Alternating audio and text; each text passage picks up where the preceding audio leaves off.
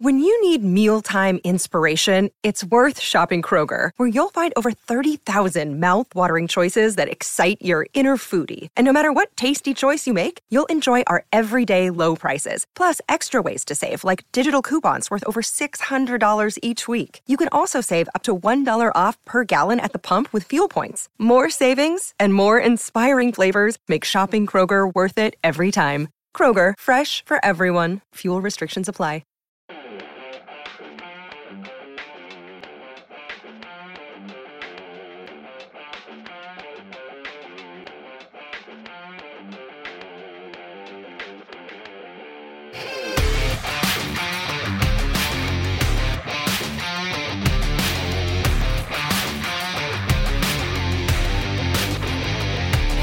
Hello and welcome to the Transfer Window, the podcast that brings you the news before it becomes the news, as well as insight and analysis on all the big topics dominating football that you are talking about as well. Now, today is Wednesday's podcast, which means it's your questions answered, and of course also means the return of the infamous Donkey Awards, and we've got a very special one for you, so listen out for that near the end of the pod. We've had lots of questions from you guys, so I'm not going to go through them all about Paul Pogba's future after his seemingly rather untimely comments in the wake of the 4-0 victory over Chelsea in the opening day of their Premier League campaign. Now, my information is that his move proposed to Real Madrid is receding. It seems less likely that Manchester United would sell for any price. And this has been, I guess you could say, underlined by the fact that our information here at the Transfer Window is that Real Madrid have now contacted the representatives of Christian Eriksen to discover just how enthusiastic, how, detailed and how positive he would be about forcing his way out of Tottenham. Because what we know is, of course, with the transfer window closed in the Premier League and in England, Tottenham now can't recruit a replacement for Eriksen. Eriksen is 1 year out of contract. He made it clear, and in doing so, upset Mauricio Pochettino in the summer that he wanted a new challenge, in his words, with regards to his career. We all know about the problems with Tottenham's wage structure and the way that they will not pay the kind of wages that are commonplace at other top four clubs. And Eriksen clearly is interested in a move to what would be potentially the most glamorous club in the world, as it's usually called. Certainly the wages would be twice his current salary, which is around about £80,000 a week, probably more than that. So financially, his desires would be certainly met by moving to the Santiago Bernabeu. It's also the case that Eriksen himself is still keen to leave. Now, what would be interesting about this one is that, of course, Daniel Levy likes to, let's just say, take these things to the final day. And in this case, September the 2nd is the final day in the European transfer window. And we'll obviously try to get I would reckon, between 60 and 80 million euros for a 27-year-old who has said there's 1 year left in his contract. That would seem expensive, but nowhere near the 150 million that was being bandied around for Paul Pogba. Where would that leave Paul Pogba? That's another thing as well, because Pogba clearly isn't 100% happy at Manchester United, regardless of, early season victory. So that's something which we have to consider. But Duncan, I think this is also interesting because it would be a win, I think, for coach Zinedine Zidane. We spoke on the podcast before about it being Florentino Perez's wish to bring Neymar to the club. And of course, they wouldn't buy Neymar and Pogba, stroke Eriksen. But Zidane feels like a creative midfielder is something crucial to his campaign going forward. And also, I think we should flag up that Modric, in the twilight of his career, you could say Toni Kroos as well, who plays in that double pivot for Real Madrid, also a waning talent. Whereas Eriksen's coming to the prime of his career, I think personally he'd be perfect for Madrid. I think this highlights the indecision and the mess at Real Madrid at present. We've told you about the conflict between Zidane and Florentino Perez. Told you that Florentino Perez is pushing hard to get Neymar finally to the club, a player he's pursued for years and years and years. He sees the opportunity because Paris Saint-Germain would prefer to sell to Madrid than sell to Barcelona, and has been working down that line. Pogba clearly wants to go to Madrid, even though the English transfer window is closed and Manchester United have been working on the basis that he stays and they won't sell the player. Pogba brought that issue up again immediately after United's first game of the season, a very strong 4-0 win in which he received a lot of plaudits. He clearly thinks there's the possibility that Madrid will come in again for him, which is interesting and perhaps is not entirely irrational, given that Madrid aren't in a very coherent, rational shape about what they're doing in the transfer window at present. It also makes sense in those circumstances for them to contact Eriksen, because he is far more available with that single year of contract, with those issues between him and Pochettino, which I've had confirmed from a friend of his, speaking to a friend of his this morning, that that Eriksen is not particularly happy with Pochettino at the moment because of conflict there's been in pre-season. And then you kind of pull on the lever of Daniel Leverage and say, we are prepared to make that offer, meet the financial terms you expect for a player that you're going to lose for nothing in a year's time. Will you take that? Certainly far more accessible than Pogba, possibly more accessible than Donny van de Beek, who's another individual who's in this equation. A couple of weeks ago, Ajax felt they were very close to coming to an agreement with Real Madrid on a transfer fee for Van de Beek. That wasn't completed. Van de Beek's talked about that publicly. It's still very much in play. Latest I have on that is that Mark Overmars, Ajax's sporting director, is working to ensure that Van de Beek remains at the club for one more year. But I think there's an element of that work is designed around increasing the transfer fee take Ajax get for the player down the line, be that in a year or be that this summer, where Ajax are very aware of what's going on at Madrid, aware of their interest in the player, aware that they're probably going to need to take at least one big signing in before the start of before the end of the European transfer window, to satiate the fans and to try and dampen some of the negativity around the club. And it could be the time to exploit that for him. So I think that the situation's very fluid at present. And as we've said in the podcast for several weeks, Neymar's kind of driving is at the centre of all of this, and where he will end up. Assuming he gets that move out of Paris, which does look likely because PSG are prepared to sell if the numbers are right for them. Does he end up at Barcelona? Does he end up at Madrid? And then what happens around him in terms of players being moved out from those two clubs to make room in the salary cap and the wage bill and in the squad for Neymar? And what happens in terms of alternative signings for those two clubs if they, for whichever one doesn't end up taking the player?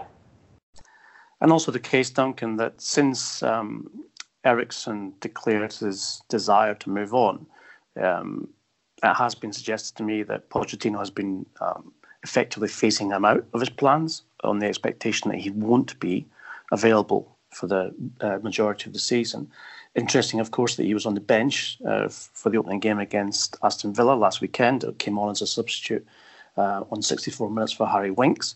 You said all along that you believe Pochettino's plan was to build a midfield with Winks and two midfielders around him, and that Winks would be a major player for Tottenham this season. Obviously, the recruitment of Lo Celso on loan and Ndombele as their record signing suggests that indeed, despite the fact they missed out on Bruno Fernandes and a third midfielder that Pochettino would have preferred, it may well be the case that Pochettino will effectively assuage to the notion that Levy will probably push on that as well, that we should sell him because we will profit enormously for a player who would only otherwise run down his contract.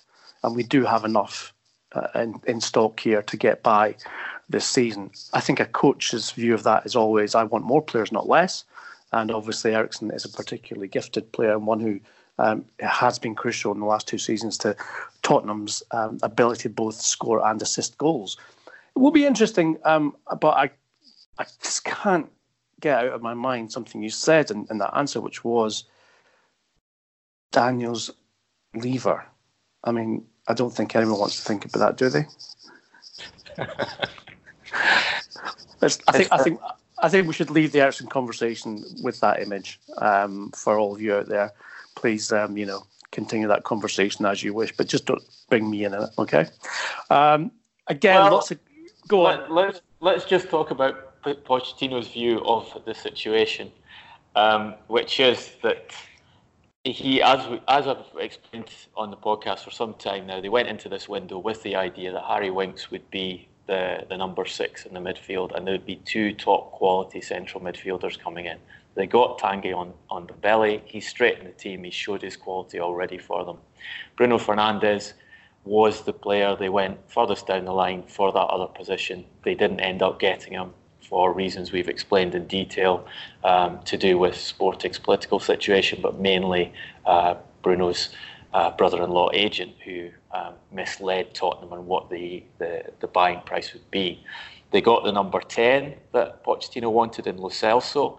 They didn't get the addition to the forward line that Pochettino wanted, and we also broke the news about Paulo Dybala and where that went and how it went wrong, explained in the last 2 podcasts. I think if you look at it from Pochettino's perspective, he was clearly expecting Eriksen to go in the summer and was planning replacements. He hasn't got all those replacements in, so now he has a squad where he has a very strong addition in Ndombele, a very strong addition in Lo Celso.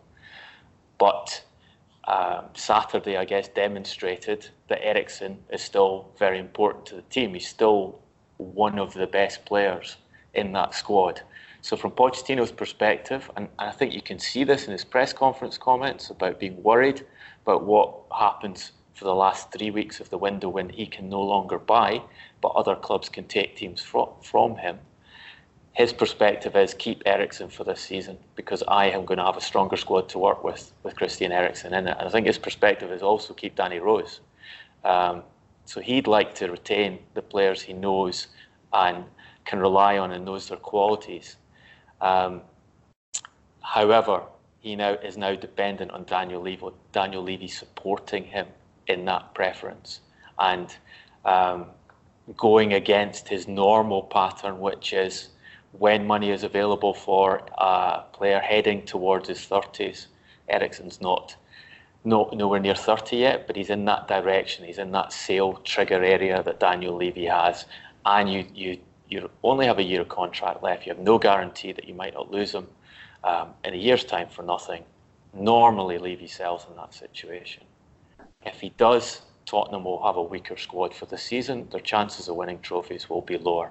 So you can see why Pochettino's argument will be keep him. And also you have the perspective that you've explained that Eriksen wants to go. He potentially has this opportunity to go to one of the biggest clubs in the world on a huge pay rise.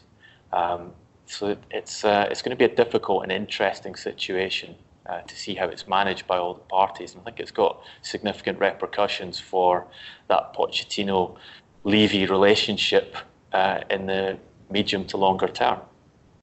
I think it's right to point out what Pochettino said after the game against Aston Villa regarding the transfer window and how the Premier League handicaps itself.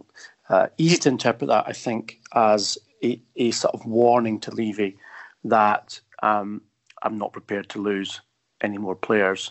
So, please don't go pulling your lever, which opens the doors to a exit from Naming Rights Stadium, as you like to call it, Duncan. Now, moving on, the biggest transfer saga of the summer, probably the last year as well, given his behaviour, is that of Neymar and Paris Saint-Germain. We've had lots of questions from you guys, and we're very, very pleased that we can bring you the very latest news on this. Duncan, Barcelona representatives arrived in Paris yesterday, that is on Tuesday of this week, to open negotiations for the wayward Brazil superstar. I'm told from sources close to someone who was in that meeting that it didn't go very well. In fact, the Barcelona delegation were surprised given PSG's public acknowledgement that it would be better for the club and the player if he moved on, with the hardball that was being played in terms of the negotiation. But you also have an update, Duncan, I believe, on where things might go in day 2 of these talks. Yeah, well, I mean, talking about transfer sagas and Neymar, you could argue that Neymar's entire career has been one long transfer saga, and we're just another chapter in his telenovela, very popular in Brazil, televised soap operas, and you wonder if Neymar Pai is considered selling the rights to his transfer negotiations to Globo or one of the other major Brazilian TV channels. I suspect Pai has actually been marketing his own granny at some point during his life. But anyway, that's just, an interpretation of his love for pies or money. So what I heard on the process yesterday, I believe it was in a hotel in Paris. Paris Saint-Germain usually hold these negotiations in the Hotel Molitor. Barcelona sent Eric Abidal, Javier Bordas and Andre Couré. Couré is very close to the Neymar camp and was involved in bringing him to the club, to Barcelona in the first place from Santos several years ago. The description I have in the meeting was it began in a very tense fashion with a lot of problems between the two sides. PSG said they valued Neymar at 250 million euros. They wanted Coutinho, Nelson Semedo, and the young French centre-back Jean-Claire Todibo on loan, and in addition to 100 million euros as a deal to move Neymar to Barcelona. Barcelona were understandably unimpressed and thought that Paris weren't taking them seriously. I'm told they were about to leave the meeting when Leonardo, the sporting director at Paris Saint-Germain, received a phone call and left the room. He came back after 20 minutes with a far more amicable attitude, I'm told. Barcelona, their side of the discussion was that they value Neymar at 200 million euros. They offered a lot of options to Paris Saint-Germain in terms of players that they'd be prepared to involve in that deal. They say that Paris Saint-Germain appeared to accept Coutinho, who Barcelona value at 110 million euros in that deal, Ivan Rakitic, who Barcelona value at 40 million euros. And then, therefore, Barcelona would be paying an additional 50 million euros to make that deal happen. PSG said no to the additional 50 million and asked for 100 million. So basically the end of the meeting was Barcelona prepared to let Coutinho go to Paris Saint-Germain. Paris Saint-Germain prepared to take Coutinho, which is interesting in that I'd previously been hearing that Leonardo did not want to take the player. So Paris seemed to have flexed their position on that. Coutinho, Rakitic and 100 million was Paris Saint-Germain's last position. Barcelona said no more than 50 million plus those two players, and the meeting ended. And we see where it goes from there. We also have to see what Madrid's response will be to that. As we told you, previous podcast, Madrid have been very close to agreeing terms on a transfer with Paris Saint-Germain. Understand that the offer that Paris liked was 160 million euros plus Luka Modric. Madrid's problem, obviously, is getting Neymar to agree to come there, as Neymar is insisting that he wants to return to Barcelona and has been working on the club, using Lionel Messi in that process to get Barcelona to agree the deal with PSG, which they appear to be getting closer to, but there's still significant separation as of yesterday's meeting in Paris. It looks, Duncan, like it is going to be resolved. I do believe, and hearing the viewpoints of both camps, that it is untenable for Neymar to remain at Paris Saint-Germain for the coming season. Therefore, he will leave, and of course it will be to Spain. Player obviously prefers to go back to Barcelona because he's going to feel loved and comfortable there, whereas if he goes to Madrid, then he's got all sorts of potential problems with his Barcelona history, with the fact that he didn't want to go to Madrid. And the Madridista, as we know, are very proud and don't believe that if a player doesn't want to come there first, if it's their second choice, then he shouldn't even be considered. So he would have a hell of a lot of PR work to do if he was to end up at Real Madrid.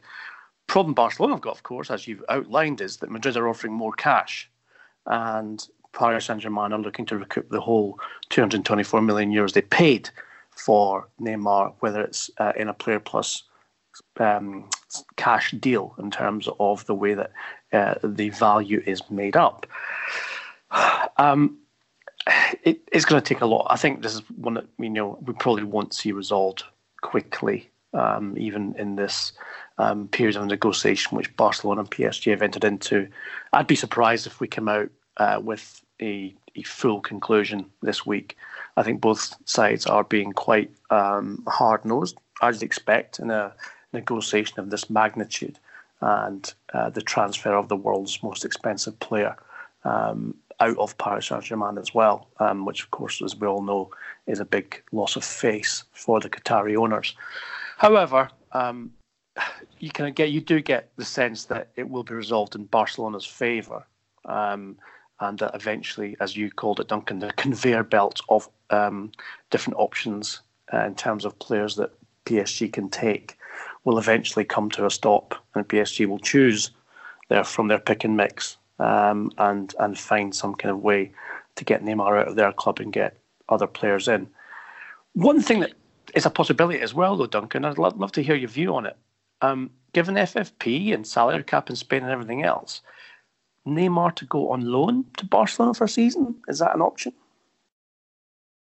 Could be structured that way for FFP and salary cap reasons, but if it is, I would expect it to be similar to Kylian Mbappe's move from Monaco to PSG, where it's an obligatory option to buy. So you're just trying to shift money off the book for 1 year. I think it's still too early to call where this goes. Obviously, Neymar's preference is clearly to go to Barcelona, and he's been pushing that line. Paris Saint-Germain are ready to deal if they get the right numbers. The clear information I've been getting from Qatar is that their preference is to sell to Madrid. Madrid, Florentino Perez wants the player and wants to stop him going to Barcelona. And I think you've also got to factor in here Nepay, what the father does when the club-to-club agreement is reached. I think there's no guarantee when you're dealing with an individual with the history, a track record of the way he's worked in deals and worked with clubs in the past, that once that club-to-club agreement is there, it'll be a straightforward matter of concluding the contract with the player. I don't think it's too much to say that Neymar's father might try and edge a little extra out of the deal whenever one of those two clubs has got that final agreement with Paris. Well, the good news, of course, for Nepay is that the end of July is now passed, which means he's been paid his loyalty bonus on the commission that was promised to him for transferring his son to Paris Saint-Germain. And of course, we all know that he tried to sue Barcelona for that same loyalty bonus even after his son had signed for Paris Saint-Germain. So maybe Nepay's off building a swimming pool somewhere or likes in order to get rid of that cash before his son moves on again. We're going to come on to the individual questions now that you guys have sent us. And of course, as you know, we're always very grateful for receiving them because it gives us the chance to debate directly with you. Very, very interesting and detailed one here, Duncan, from regular listener Samuel Dave. And we've found out since that So means 100. So his Twitter handle at 100mildave has been explained to us. Of course, mine still hasn't, and I'm keeping that a secret. So this concerns the issue of Man City escaping a transfer ban for the violations of FIFA rules in terms of underage players. I'm going to read this out, Duncan, and I know that you give us your usual forensic analysis bit by bit. Here we go. So with Man City escaping a transfer ban for their violations in signing underage players, is it something we can expect for their FFP violations as well? The fine itself looks like a joke, and it seems the aggressive posturing from Abu Dhabi has paid off partially. Can you please segregate the two issues? City were facing potential fine/ban to tell us a bit more about what to expect with regards to their fight on the financial fair play violations in the coming months. So, Duncan, is it your interpretation that, first of all, City have got off lightly because Chelsea, as we know, were found guilty of similar violations of FIFA rules and received a 2-window ban? And secondly, I suppose, and what someone wants to know is, has this aggressive posturing, as he called it, going to work the same trick with UEFA when it comes to the FFP issues? I think they've got off lightly. I think that's the general feeling in football. There was an expectation when last season, actually, that the transfer window ban was going to be handed down, and then we've waited until now for a final decision to be communicated by FIFA on the matter. It's the fine is 370,000 Swiss francs, which is, to put it in context, it's a fraction of the kind of sums that City have been using to pay parents of young players to convince them to join Manchester City rather than other clubs. So it is nothing to them. I think it's quite interesting the way City presented the FIFA decision in their own statement about it, and they described it as a reprimand rather than a punishment, and tried to emphasise in the statement that it was for the international transfer players under the age of 18, particularly in relation to the trial periods and participation in friendly games. They say that all of the breaches occurred before December 2016, when guidance on interpretations of the provisions was issued, since which date Manchester City has been fully compliant. So they're suggesting that they didn't quite understand, or they say it arose as a result of misinterpretation of the regulations in question. FIFA issued a statement and an explanation of their statement, and they kind of highlighted that that according to the FIFA disciplinary code, FIFA has the ability to impose a sanction based on a party, in this case a club, accepting responsibility and making a request to the FIFA judicial bodies to impose a specific sanction. So they're saying that if someone who's broken the rules come to them and admits to breaking the rules, then FIFA are allowed to kind of downgrade the punishment on the basis that the offender has admitted their guilt and made it easy for FIFA to discipline them. So there's obviously been a degree of negotiation and discussion behind the scenes, and what has come out of it from Manchester City's perspective is a very acceptable outcome. So they've gone from the threat of not being able to recruit players in one or more upcoming transfer windows to being fined just 370,000 Swiss francs for their previous breaches.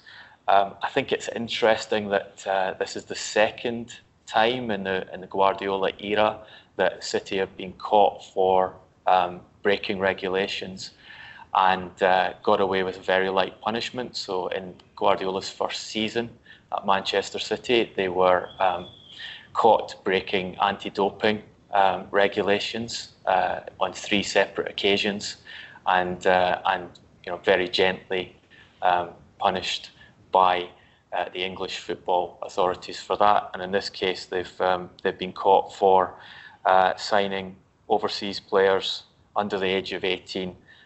Some of those players have gone on record to Danish newspaper, a couple of them from Ghana have gone on record to talk about the fact that they signed for City and played in youth matches for them under the age of 18. So the case is very clear, but the punishment is light.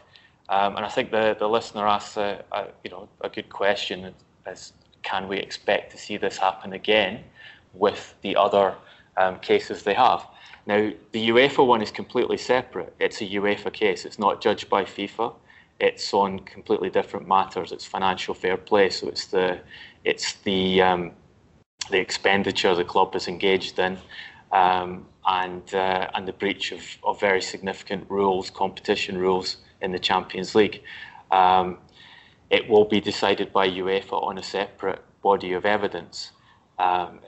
If you're asking, will they get off lightly? Well, they have a history of it. So they've been caught for financial fair play before, and they got away with a light punishment on the previous occasion. And what the Football Leaks evidence has demonstrated is that City's tactic, when challenged by UEFA on that previous occasion, was to threaten UEFA with major legal action. That they've presented emails in which you have senior City employees talking about the idea of spending tens of millions of pounds on a legal case that would potentially bring down UEFA as a response to being challenged in FFP. And we know that they've been very aggressive in their defence this time. And if you talk to anyone involved at senior levels of European football, they will say that this case, the current case, is kind of a litmus test of where UEFA will go, because they have the opportunity to make an example here. The evidence has been, or a degree of the evidence has been made very public. A lot of competitor clubs are extremely unhappy with the way Manchester City have behaved. The general perception is if UEFA don't act this time, you can forget about financial fair play, because it's not going to have an effect on certain clubs if City are excused for what they did with such blatant transgressions and such substantial evidence of those transgressions. But it's a political issue, and so there is the possibility UEFA will back off there. In being a political issue, though, Duncan, we have both had conversations with administrators of top clubs in Europe who have a huge stake in what happens regarding Manchester City's punishment or not. And there is pressure on UEFA's executive committee to not break on this and not to bow to Manchester City by not invoking a serious punishment for what has been a serious transgression of rules. I think in the case of the FIFA ruling, FIFA are not concerned with club football per se. It's easier for them to let City off with a fine, albeit it doesn't look good on them.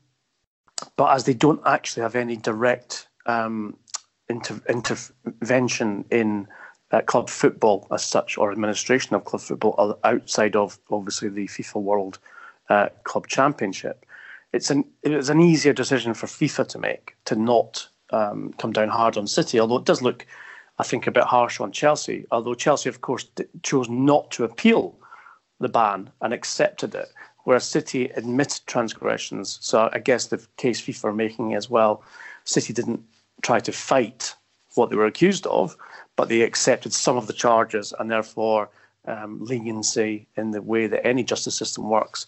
If you admit your collusion in those transgressions, then often, whether it's criminal law or even just the slightly less serious matter of football regulations, then you will get a more lenient sentence, or in this case, punishment in terms of a fine.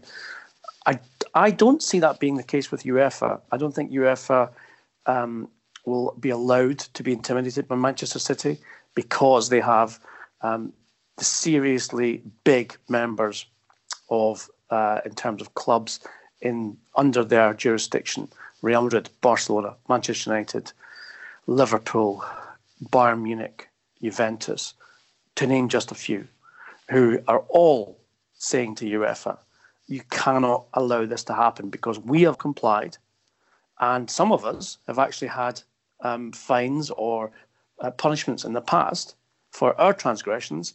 So you cannot allow another nation-state-owned club to simply get away with what are blatant transgressions of FFP rules. And if you do, I think you're right in saying then it's effectively game over for FFP. That's certainly the political pressure, but on the other side, Manchester City can exert political pressure and have exerted political pressure. Abu Dhabi has exerted political pressure on UEFA in the past through Michel Platini, Nicolas Sarkozy. These things have been detailed. They also are prepared to throw a lot of legal might at it, and it's been suggested that a comfortable resolution for UEFA would be for City to find some kind of legal loophole in the FFP, not so much the regulations, but the investigation into breaches of those regulations and the judicial process of deciding upon those breaches of those regulations, in the way that Paris Saint-Germain recently avoided a financial fair play penalty for some of their own transgressions of those rules. Sorry, Duncan, can I just clarify that for the listeners? Are you saying that any evidence obtained surreptitiously or by illegal means is not admissible in terms of the punishment meted out? Because that has been the suggestion by City, that they were hacked, their emails were hacked, and therefore that evidence is not admissible. Well, City made that argument. As far as I understand, that's not the area where UEFA are susceptible. It's more about the timing of investigations and appeals and presentation of documents. And in Paris Saint-Germain's case, they managed to escape on a technicality over the timing of decision making.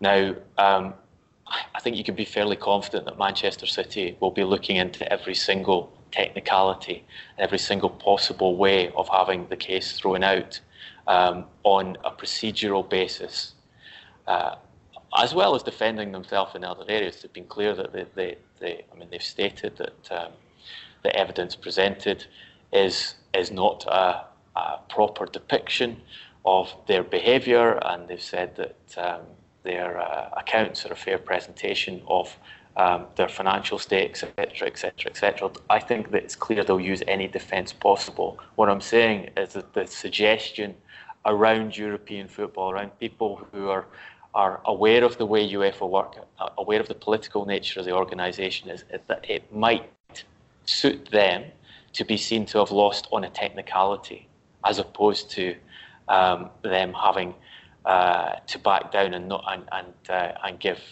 Manchester City a weaker punishment. So what you're saying is that the pressure on them from other clubs to act is huge, and that is correct. Therefore, if you want a way of avoiding being seen not to have acted by not banning them from Champions League, for example, which is what a lot of clubs want to see happen, it might be convenient if a procedural error allows City to escape punishment as opposed to a judicial decision. I was chatting to one of the lawyers very close to this case. I can't say which side they're on for obvious reasons, but it was presented to me that because of the nature and the way the accusations, revelations, whatever you want to call them, were made in the public domain through Footy Leaks and Der Spiegel, the respected German magazine and newspaper which published them, that City argued that they couldn't get a fair hearing because the public and press that surrounds this case and that actually brought the case to the attention of UEFA in the first place presented them as guilty and charged. Therefore, in the way that you can be have a trial thrown out of a criminal court on the basis that there has been contempt of court or a public interpretation of the case as being already decided, then that's how City might get out of this. To summarise, a kind of, what does a state-owned multi-billionaire club have to do to get a break in this place? type thing. So that could well be an issue as well. Interesting times ahead for Manchester City.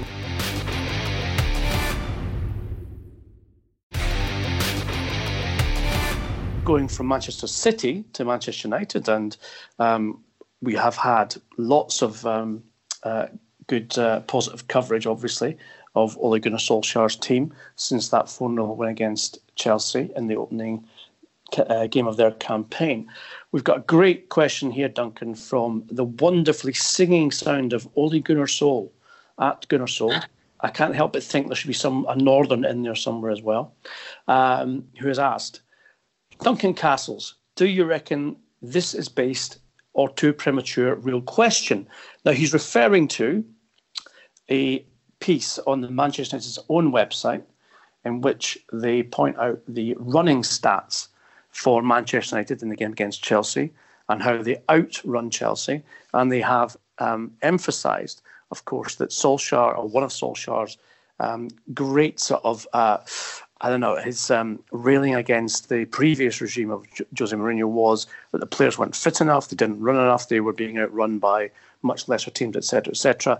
And it points out some stats here from the Chelsea game suggesting that Solskjaer's methods are working. Now, I'm presuming and I'm hoping that Ole Gunnar Sol is indeed a Manchester United fan, because he's asked a fair question. Remember, he said, is this biased or too premature?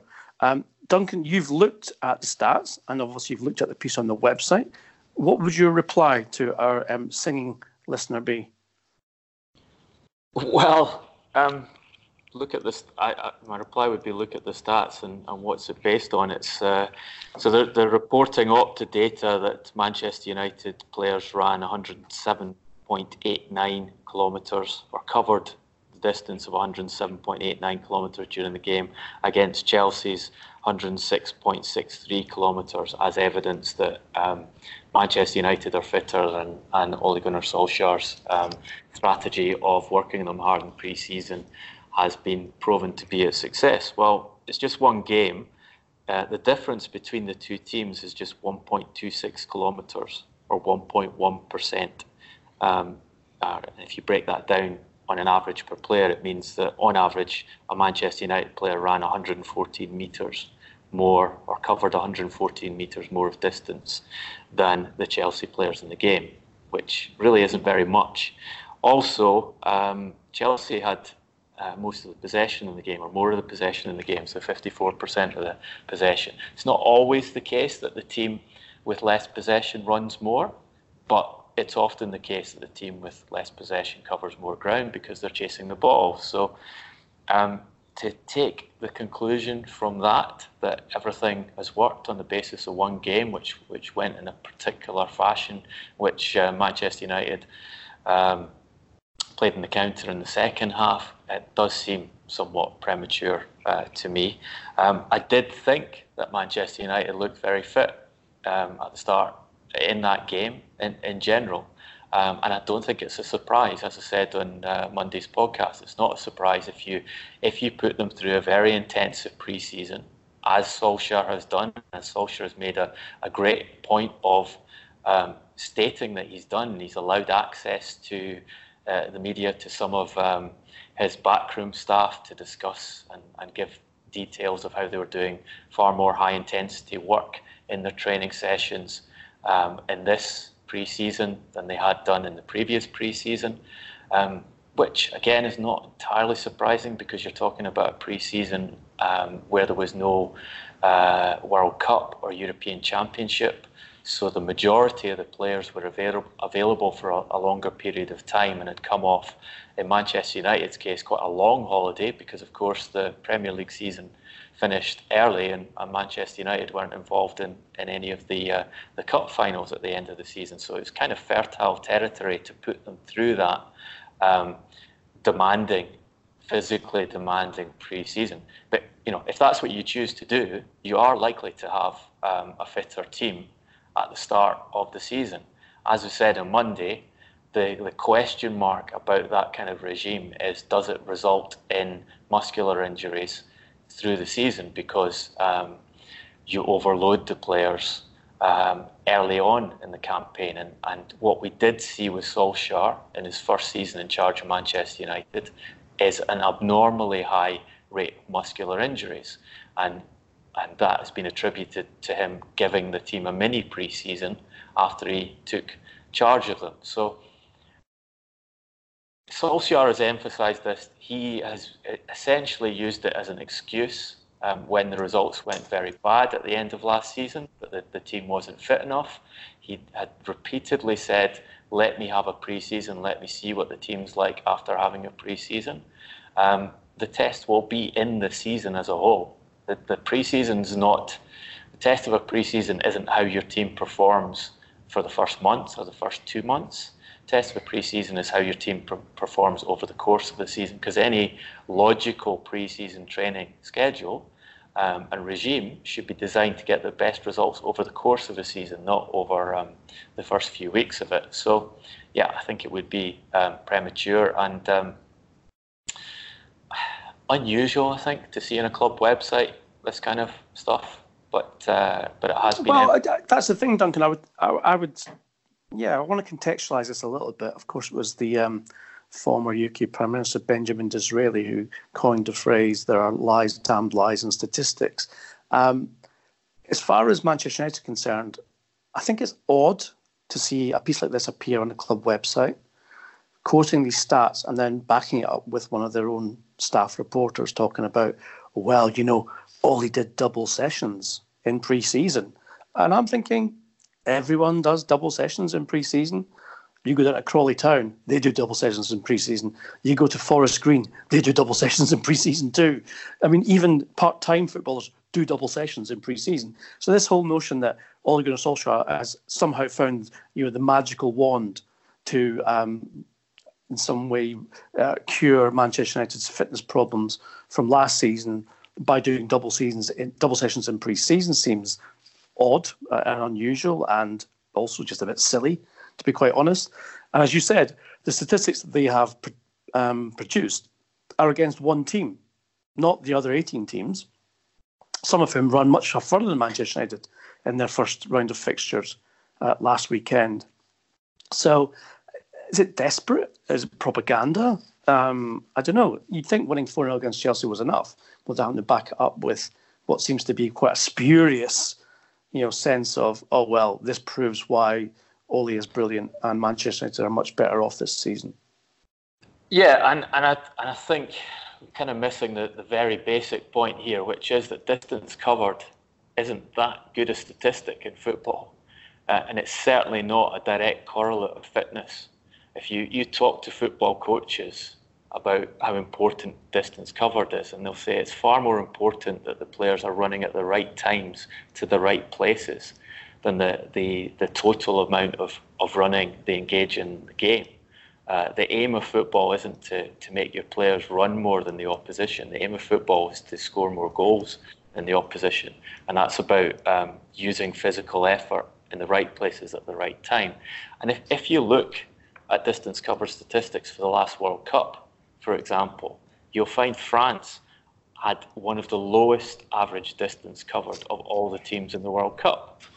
Yet they won it and were considered to have been an exceptionally efficient and high quality team. So it's I think people get a bit lost in these numbers sometimes without being able to see the bigger picture of what they're telling us about. Well, this was part of my point, Duncan. In that same raft of statistics from Sunday's game, Chelsea had more shots on target, more shots on taken. They had more possession. They had more duels won, etc., etc. It's almost like this desperate attempt to say, yeah, but hey, we ran more than they did. And if you speak to coaches, and specifically speak to the data analysts at clubs and ask them the importance of distance covered, and they will say one of the reasons teams run more than their opposition is because they're making more mistakes on the ball. Because if you're using the ball properly and you're passing and not losing possession, and there's less turnovers of play and transitions, then you're not chasing back. So effectively, most of your running is done off the ball when you're chasing the game.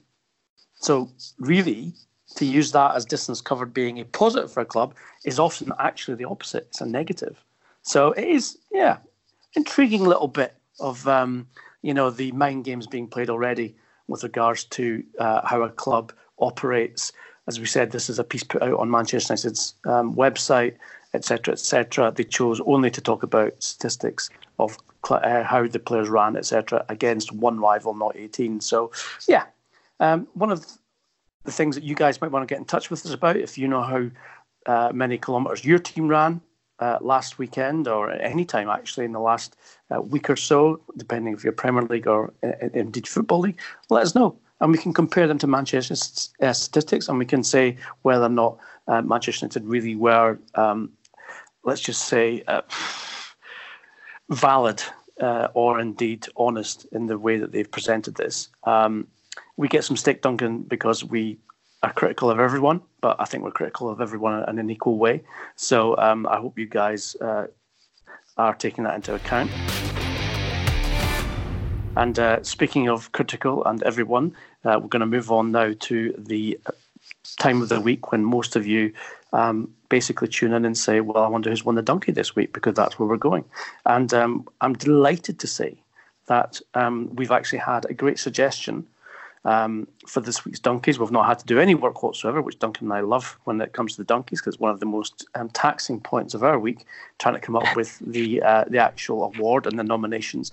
But our very, very old and dear friend, former presenter, who I'm sure some of you miss and more of you can't remember anyway, Johnny McFarlane, has come up with his own donkey award idea this week. So in that case, we're going to call it in his honour.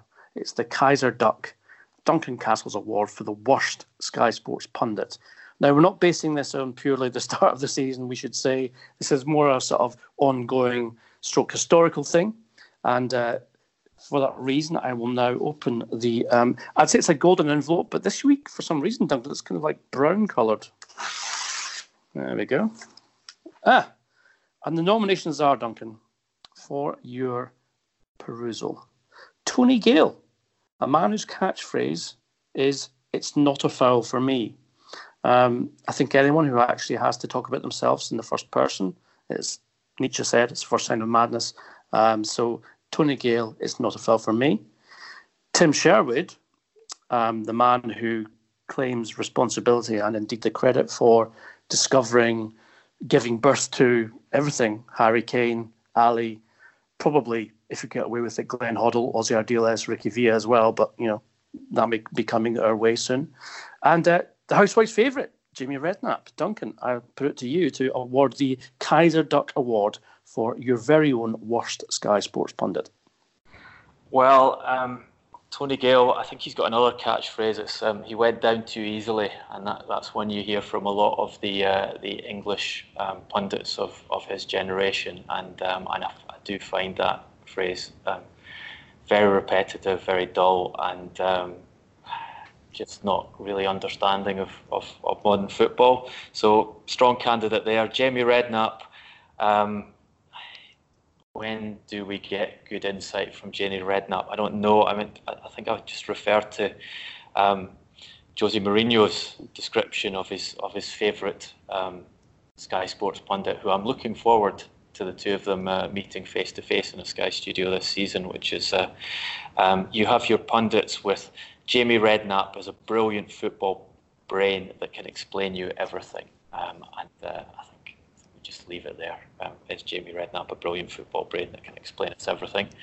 But for me, the winner has to be Tactics Tim Sherwood. If you look for Sherwood on my Twitter feed, you'll get a large collection of his intriguing comments on football. Never short of an opinion, never short of a very strongly expressed opinion. Repeatedly expresses the same opinion again and again and again. But the one the Tim Sherwood method I find most amusing is he has these quite often has coaches he doesn't like or individuals he doesn't like, and when he's commentating on a game involving that coach, he'll be asked what he expects the score to be before the game, and it'll be, I'm sure they'll win this game comfortably. This is an easy football match for them, in the full expectation that it's not going to be a comfortable win. They're not going to win it easily, so he can rip into them at half-time and full-time, having teed it up for himself that way. And so if you're watching Tim Sherwood, watch out for that one. And I think he gets the Kaiserduck Award purely for that. I think you've called it perfectly there. I think the Tim Sherwood methodology is called the straw man argument, where you set up the straw man, the actual argument, which doesn't exist, in order to prove yourself correct. And we know that Tim likes nothing more than to be proven correct. However, as a pundit, he's kind of being a little bit kind of shortchanging the people paying him there, because if he's telling people things that he knows are not true, then surely people should reflect on that rather than the fact that he is saying he is right. Now, if you can get to the bottom of that, you can name next week's donkey. We're very much glad for your company on today's podcast. And if you would like to give us something back in return, then please go to iTunes and give us a 5-star review. And as you know, that will extend this wonderful community of people who we all get in touch, we all debate, and we love to hear your views, as you know. To continue on anything that you've heard in this particular podcast, please get in touch through our @TransferPodcast handle on Twitter, or individually with Duncan @DuncanCastles and with me @GarboSJ, which of course my name is Ian McGarry, not GarboSJ, and that's one thing I'm going to keep secret from you for quite some time yet. We will be back on Friday with all your podcast needs being fulfilled. And as we always say, the transfer window may be closed in England, but it's open everywhere else. And personally, I'm looking forward to seeing Neymar signing for Dundee United. More on that on Friday. We'll see you through the transfer window. Thanks for listening.